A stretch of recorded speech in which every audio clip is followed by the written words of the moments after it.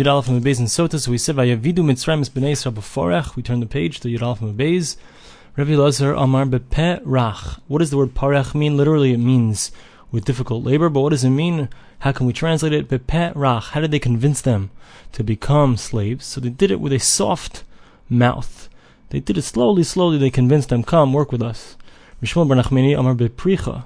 Shmuel bar Nachmani says no, it was by forced manual labor.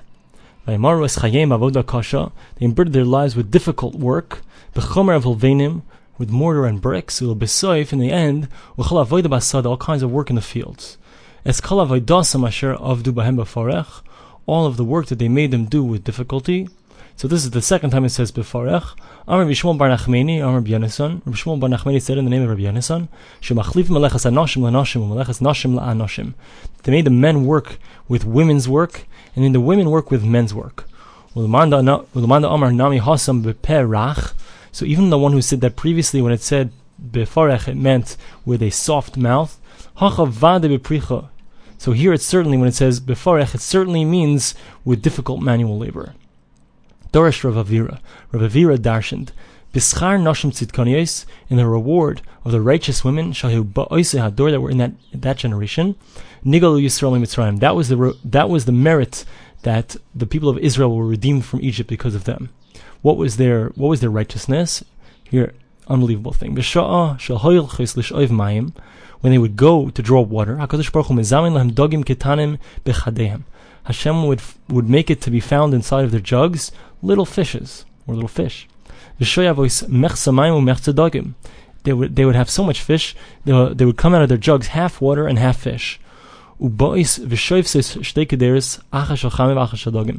would bring two pots, they put them on their stoves. One would be a pot of hot water, and one would be a pot of fish.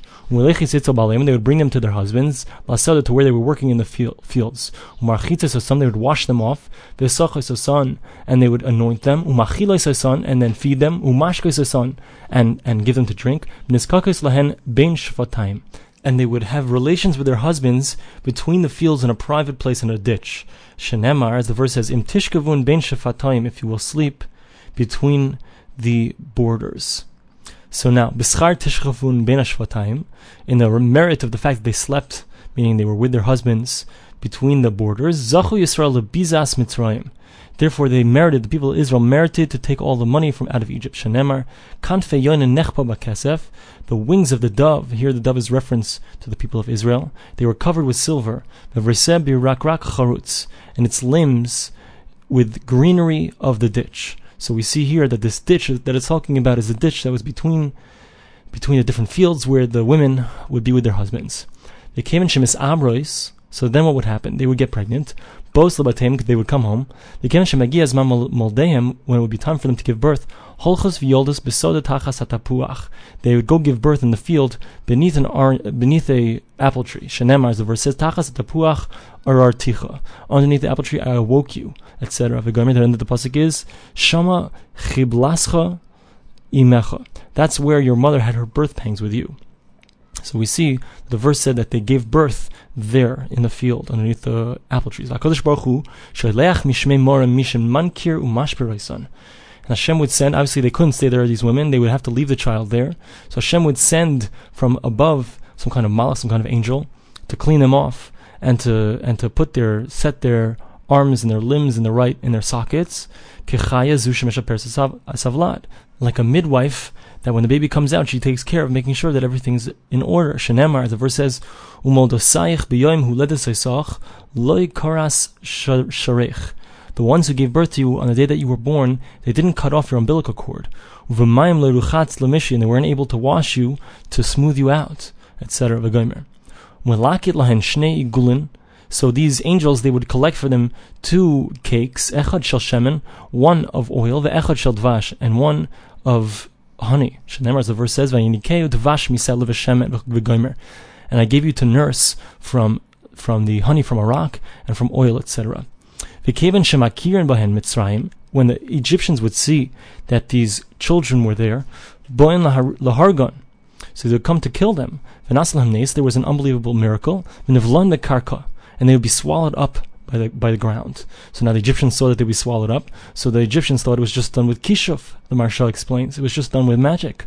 So what would they do? Mevi'in shvarim, and they knew that with kishuf, with magic, you can only get it down as far as the hand can reach.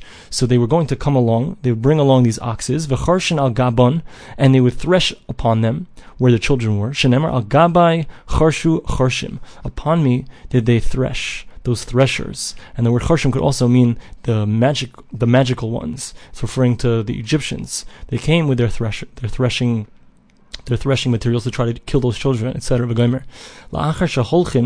So after of course, it wasn't done with magic, but rather it was done with Hashem's miracle, and therefore it was beneath the ground farther than they could thresh. So they would burst forth and come out like the grass of the field. Shenemar, as the verse says, Revava kitzemach hasada nesatich. I have made the multitude like the growth of the field. V'kevan shemisgadlin. So once they would grow up, ba'in adarim lebatehem. They would come in droves to their houses. Shenemar, vatiri vatigdali, vatavayu ba'adi adayim. And you became great, and you grew up, and you came to me. Al tikre ba'adi adayim. Don't read it. You came to me. Ella ba'adre adarim. You came in droves. When Hashem revealed himself to the people of Israel on the sea, so these little children who had grown up, so they were the first ones to recognize Hashem, because they had grown up with Hashem. Hashem had taken care of them. Shenemar, as the verse says, this is my God. There's a recognition, and I will glorify him. Now, back to our story. So the king of Mitzrayim, he says to the midwives, Ha'ivrios, the Jewish ones, V'gomer, etc. Rav Shmuel. We have an argument here between Rav and Shmuel. Chad Omer, Isha Ubita. One says that it was a woman and her daughter.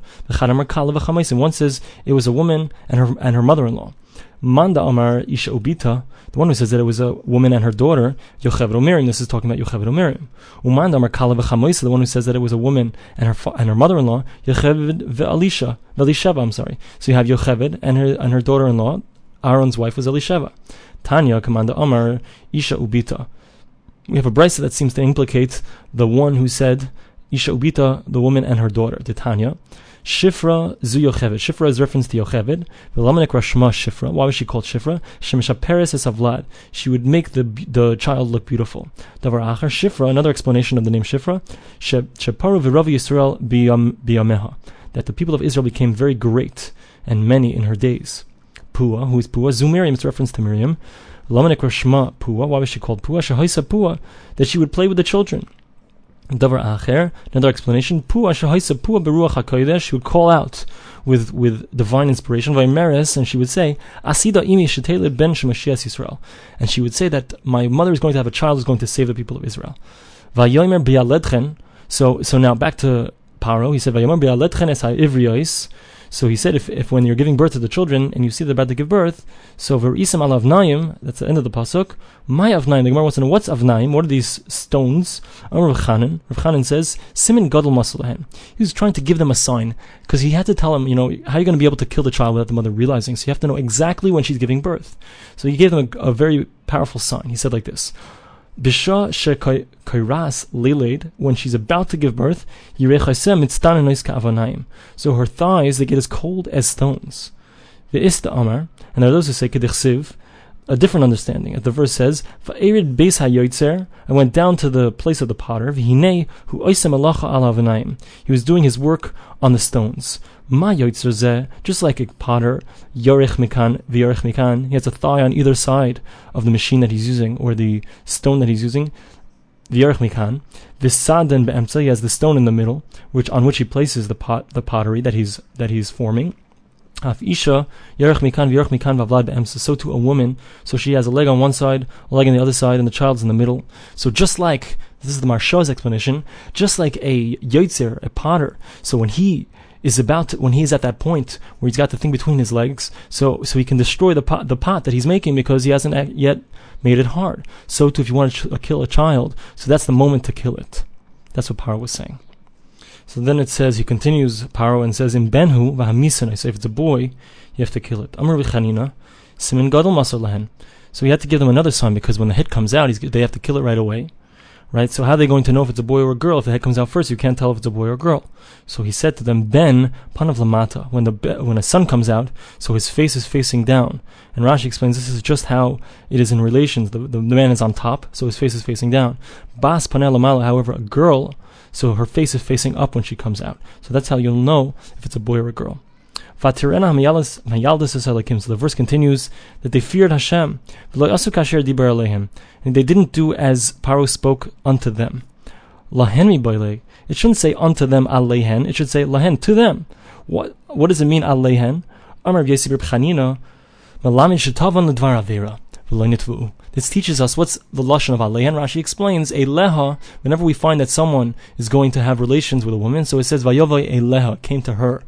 So that's what he was trying to do. Paro wanted them to have relations with him, illicit relations. They did not acquiesce. The pasuk continues, they gave life to the children. So what does it mean that they gave life? It should say they didn't kill him. They didn't kill the children. Why does it say they gave life? Not only didn't they kill them, they would take care of the children and make sure that they had all of their needs, whether it's water or food. And they said, these midwives, they said to Paro that these women, these Jewish women, they're chayos.